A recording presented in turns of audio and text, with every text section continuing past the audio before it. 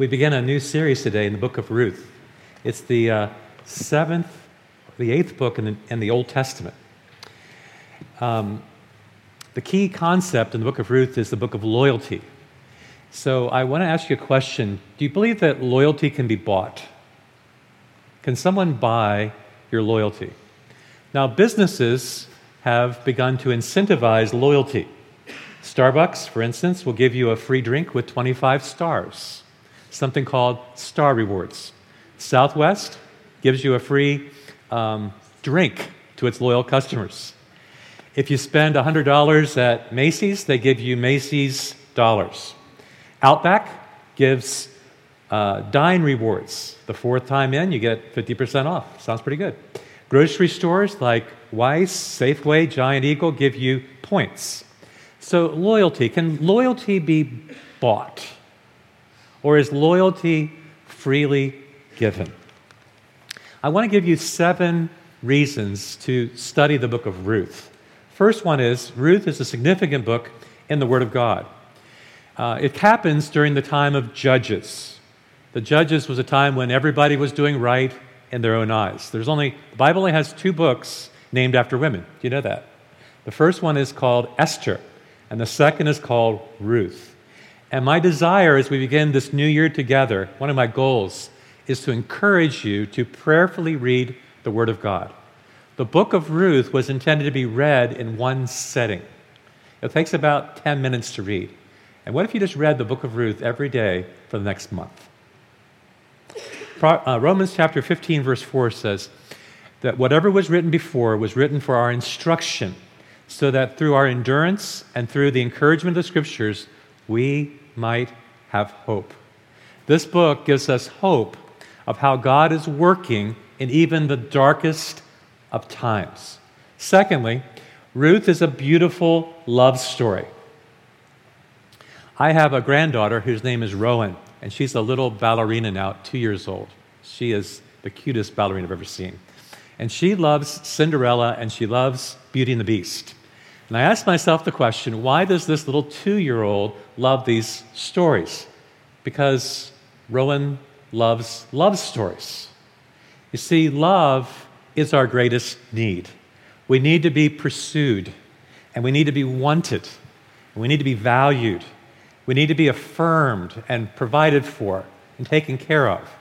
In the story of Ruth, you're going to see how the writer introduces the characters, how they meet together, how Ruth takes care of her mother-in-law, how Ruth eventually makes a marriage proposal, about how everything that's tragic gets reversed.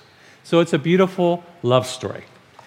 3, Ruth is a portrait of noble womanhood and manhood. We live in a time when there's scarce examples of nobility. It's said of Ruth in the book that she was a woman of noble character. She was a woman of virtue. We are in great need, would you agree? We're in great need in our culture of examples of virtue to elevate the meaning of womanhood and manhood. Even though Ruth is poor, there's no sense of entitlement in Ruth. She's willing to work hard to provide for herself and for her mother-in-law. And even though he's rich, Boaz, he is protective and generous with Ruth.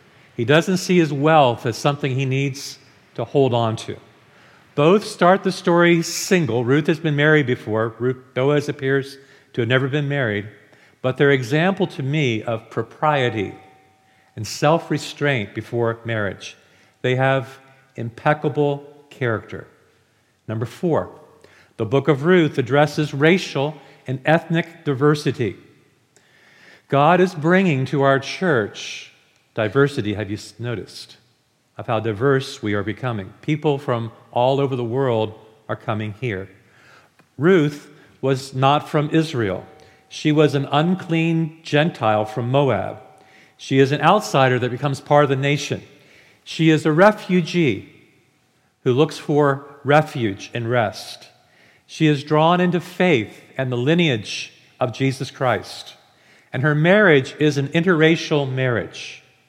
So those of you who find yourself in diverse ethnic relationships should note that the Bible does not frown on those relationships. Number 5, Ruth displays one of the most radical acts of risk-taking love. Now, I said it's a love story, right? But before Ruth unveils her love for Boaz, she displays sacrificial, devoted love to her grieving mother-in-law. Now, you probably heard it before, but one of the key verses in all the book, and worth your memorization, is Ruth chapter 1, verse 16, which says, "Where you lodge, I will lodge, and where you go, I will go. And your people will be my people, and your God, my God." Ruth is willing to lay it all down, to leave it all behind, to say goodbye to her family and friends, to go down a path she's never been on, to live in a place she's never lived, to associate with people she doesn't even know yet, to follow Yahweh, the true and living God. Number 6, Ruth displays the sovereignty of God. This is God at work in the darkest of times. Sometimes God does his greatest work in the darkest of human times. God is always at work bringing redemption out of adversity. So many times when we face adversity, we feel as if God is far away. But God shows us in this book that he is always at work, working out his plans, orchestrating events for our good and for his glory. This book in Boaz foreshadows the person of Christ, and Ruth foreshadows the church. And lastly, another reason to read Ruth, if you're not convinced already, is I want to warn you that Ruth is real, genuine, raw, unvarnished pain and suffering. The first chapter of Ruth, which we're going to look at this morning, paints in very dark colors.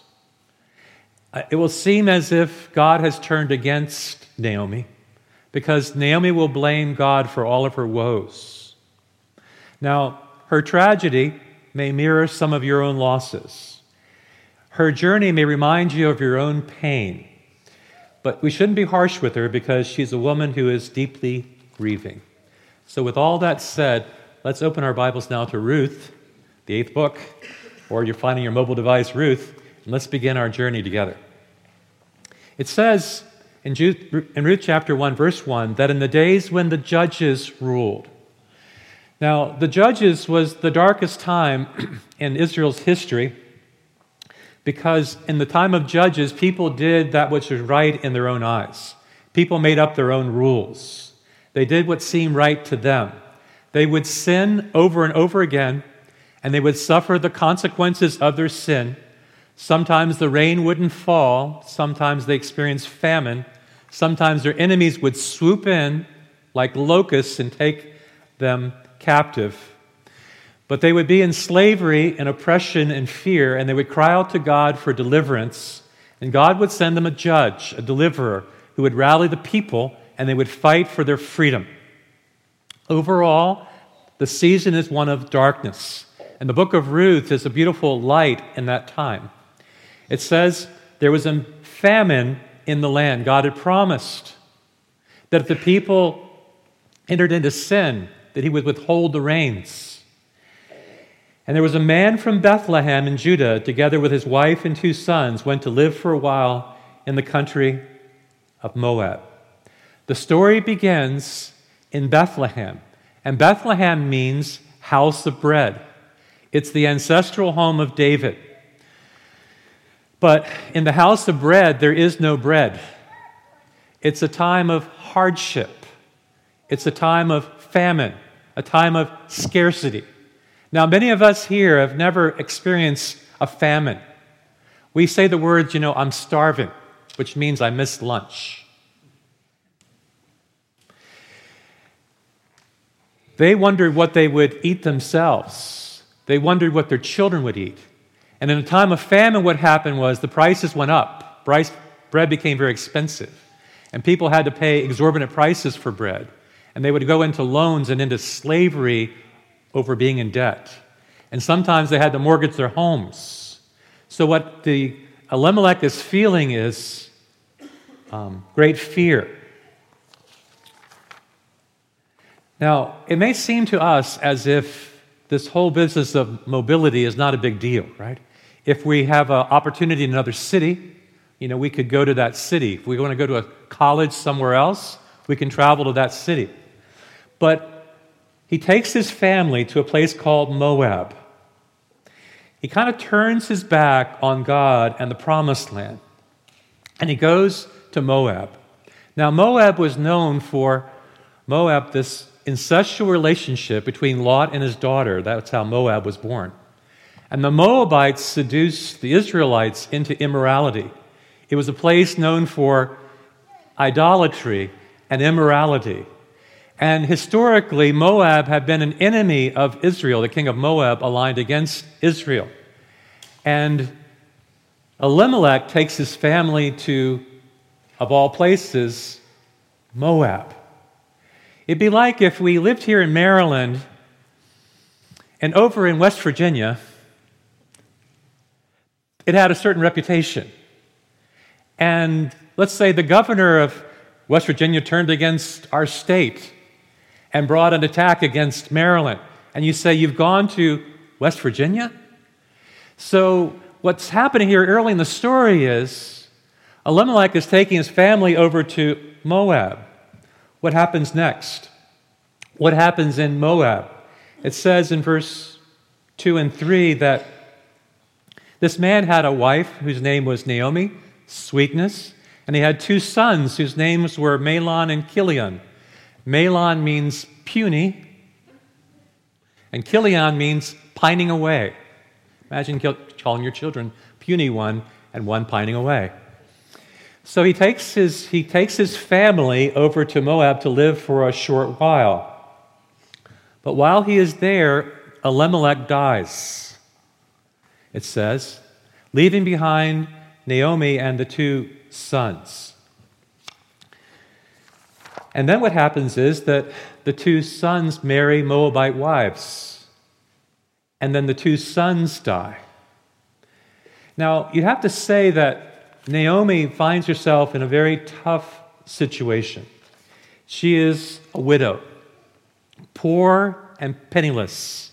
She doesn't have a husband to take care of her. She has lost her sons who would be there to provide for her. And she's getting on in years. She's practically lost everything. She's lost her husband. She's lost her sons. She's lost her security. She's lost her provision. She's lost her hope. Naomi sizes up the situation. There's nothing left for her here in Moab. All she has left is these 2 women, and these women are childless. There's no one to carry on the family line. This is the curse of all curses. And so, in the depth of her despair, in the midst of hopelessness, she makes a decision. We find it in verse 6. What happens is, when she heard in Moab that the Lord had come to the aid of his people by providing food for them, Naomi and her daughters-in-law prepared to return from there. There was a slight glimmer of hope. They heard in Moab that the Lord had come to the aid of his people, that after this season of famine there was a harvest, that God was providing food for them. So Naomi, Ruth, and Orpah, the 3 widows, made their preparations to leave Moab and go back to Bethlehem. Bethlehem, the house of bread, has bread again. At least they'll be able to eat. So they leave the place where they've been staying, and they take what they can carry, and they set out on the road that takes them back to the land of Judah. Now, 10 years before this, they had been on this road before, Naomi and her husbands and her 2 sons. But now her sons are gone. She has buried her husband and sons. There's 3 empty places at the table. And her sons had married Moabite women, and the sons are not coming back, but their wives are. Which now sets up in verse 8 the dialogue between Naomi and her daughters-in-law. Pick it up at verse 8.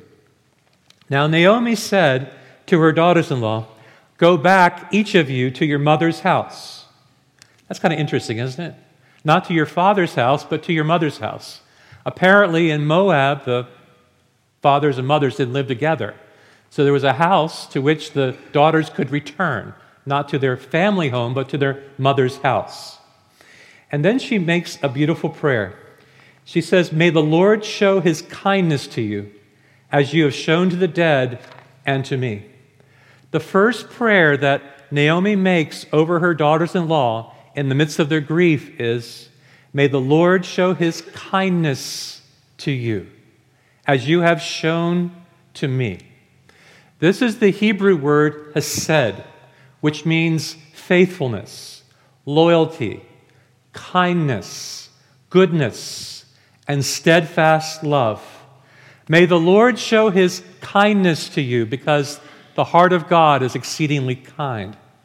May the Lord show his faithfulness to you, because the Lord keeps all of his promises. May the Lord show his covenant loyalty to you. May the Lord show his goodness to you. May the goodness of God follow you all the days of your life. May you experience his steadfast love as you have shown this to me. Naomi recognizes that Orpah and Ruth have shown kindness to her and her family. So she lifts up this kindness as a model of God's kindness. And this is the first occurrence of this word loving kindness in the book. Hesed is the covenant-keeping kindness of God, melding together his love and mercy, his grace and goodness, his loyalty. Hesed has been said is love without an exit strategy. It is God being for us. It is God being totally for us, regardless of what we have done. The first prayer she prays over them, and a beautiful prayer to pray, is, "May God show his kindness to you." And the second prayer she prays, if you're looking at it, verse 9, is, "Would the Lord grant that you would find rest in the house of another husband." Now, she believed that rest would come to her daughters-in-law in the house of her next husband. But ironically, that rest was one of the promises that God made to his people in coming into the promised land.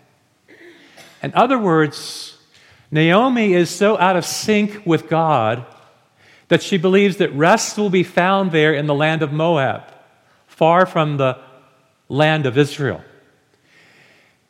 She's trying to push her daughters away. You can almost feel the emotion in the moment. You can almost hear the cries as they weep aloud, and as Naomi is trying to push these daughters away from her. A response to grief. She says to them, "May you find rest in the house of your husband." Now, we know that in Deuteronomy, God set up a way for widows to be provided for. If a woman's husband died, her brother would take responsibility for... if a woman's husband died, his brother, who's still alive, would take responsibility for the dead brother's widow. She would be taken into that brother's house, which to me says, if Amir is my brother and he's marrying somebody, I want to be really sure that this is somebody that I would take responsibility for should Amir fall off the scene. So the idea of Levirate marriage meant that a brother had a huge responsibility should his brother pass away. Okay. Now, both of these sons have died, and there's no brother to care for the widow.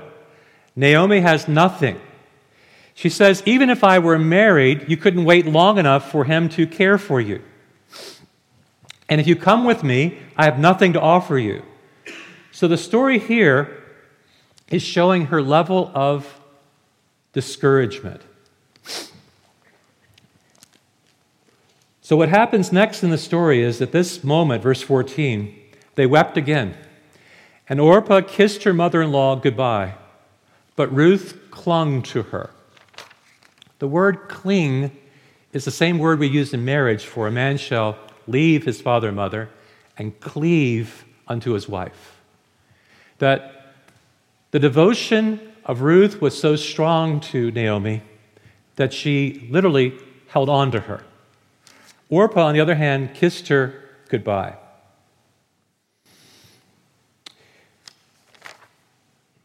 And then you see the beautiful story in verse 15. Naomi said, "Look, your sister-in-law is going back to her people and her gods. Go back with her." And look at verse 16, the reply of Ruth. Ruth replied, "Don't urge me to leave you or turn back from you. For where you go, I will go. Your people will be my people, and your God, my God. Where you die, I will die, and there I will be buried." What she's saying is, she releases her grip, she looks her in the eye, she says, "Don't try to talk me out of this. I am going with you. I am committed to you. I am devoted to you. That wherever you go, there I will go. And wherever you stay, there I will stay. Your people will become my people, and your God, my God." She leaves everything familiar to her, her culture, her homeland, her gods. She travels a road she's never traveled before. She travels to a place she's never seen. And she shows this beautiful example of selfless, sacrificial love. And notice that Naomi is speechless. She doesn't say a word. Now, I've heard these words actually spoken at weddings. I'm sure you have too. That where you go, I will go. That where you stay, I will stay. Your people, my people. Your God, my God. But I've never heard a daughter-in-law say this to a mother-in-law. Have you? This is, Abraham left everything behind, but he had a promise of something ahead of him.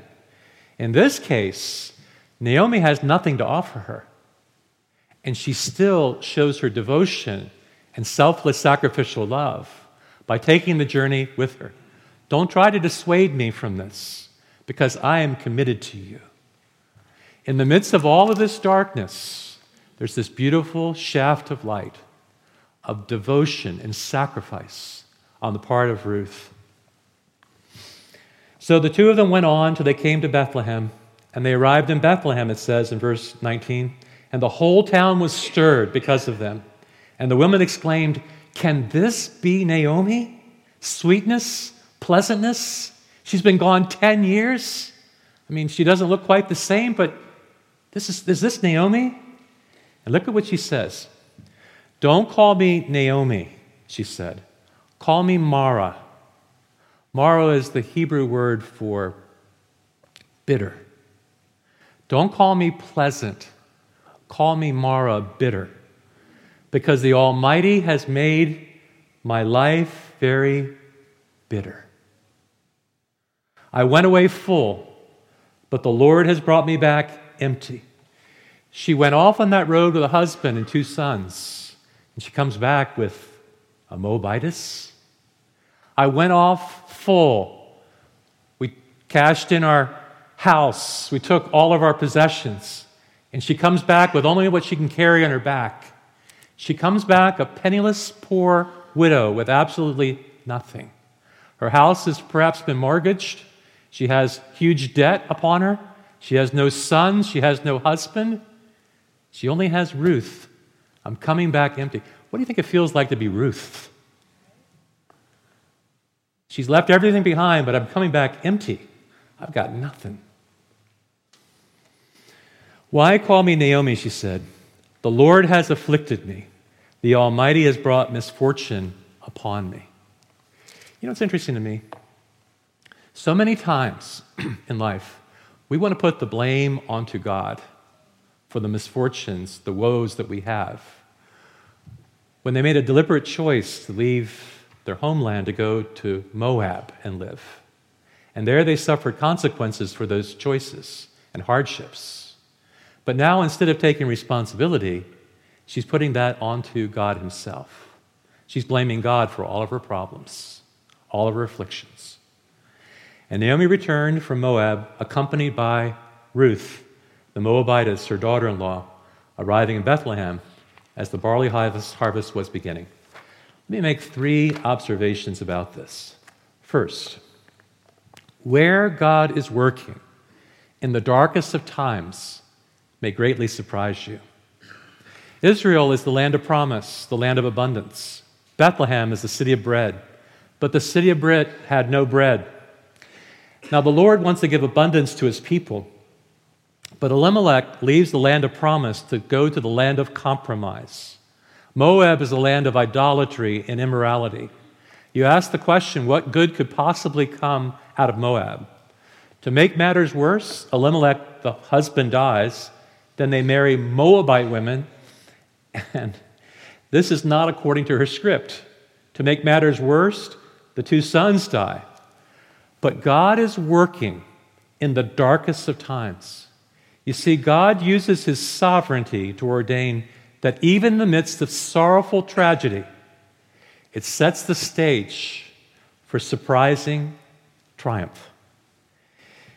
Over in Moab, he's grabbing the heart of Ruth.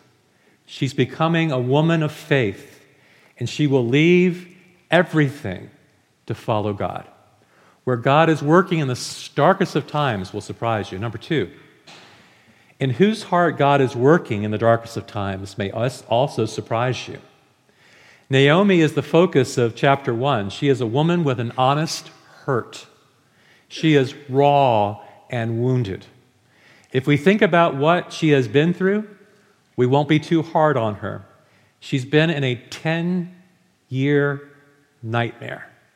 She has lost her husband, she has lost her sons, and she finds herself in Moab. There is some big-time needs in her life. Right now, it's about survival, finding food. Now, this is what I know to be true. People who follow after God will experience losses, suffering, and trials.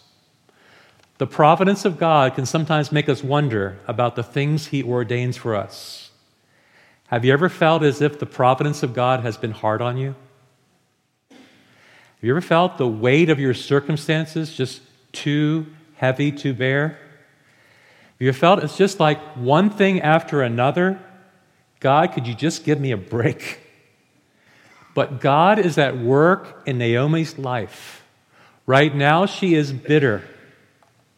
She is facing tragedy. But God is at work in Naomi's life, and we'll see that unfold in the story. Number 3, how God is working in the darkest of times may surprise you. Naomi and Ruth will finish with these needs, the need for food. Having nothing, carrying on their back only what they have. But as they travel back to the land, there is a reward. This is what I know. Without faith, it is impossible to please God. But he who has faith believes that God is, and God is a rewarder of those who diligently seek after him. If you seek after him, you will find him. And when you find him, you'll find that he is faithful, and he is good, and he is loyal, and he is merciful. And he's able to turn the tragedies of our life around. Our God is faithful. This morning, you may have faced hard times, but do you believe that God is redemptive? Do you believe that God is able to reverse the tragedies in your life? God is able to use the hardships in your life for your good and for his glory. Let me invite the praise team back. Let me say a prayer. Father, we're just opening up this enormous book of Ruth. It's a brand new year. My hope, Lord, is that no matter what the situation we are facing, no matter what the circumstances of our life, no matter how much tragedy we have faced, how many empty chairs are at our table, the divorce that we have passed through, the breakup of a relationship, the bad report from the doctor, the family crisis that we are passing through, that God, ultimately you are redemptive and that you have unfailing love for your people. Your love for us is steadfast and immovable. that nothing will ever change your feelings, your affections for us, nor your promises to us. That you're always at work, you're always working, you're always orchestrating, you're always arranging, you're always working things toward goodness and for your glory. Father, would you give to us a measure of faith in the situation we find ourselves, to believe, God, that you are at work, that you're sovereign, you're all-powerful, you are the Almighty. God, would you allow us to believe, and believe that you're a God who loves us, and your love for us will never, ever change. God, increase our faith. Help us to see your hand at work through this beautiful book of Ruth, we pray. In the name of Jesus. Amen.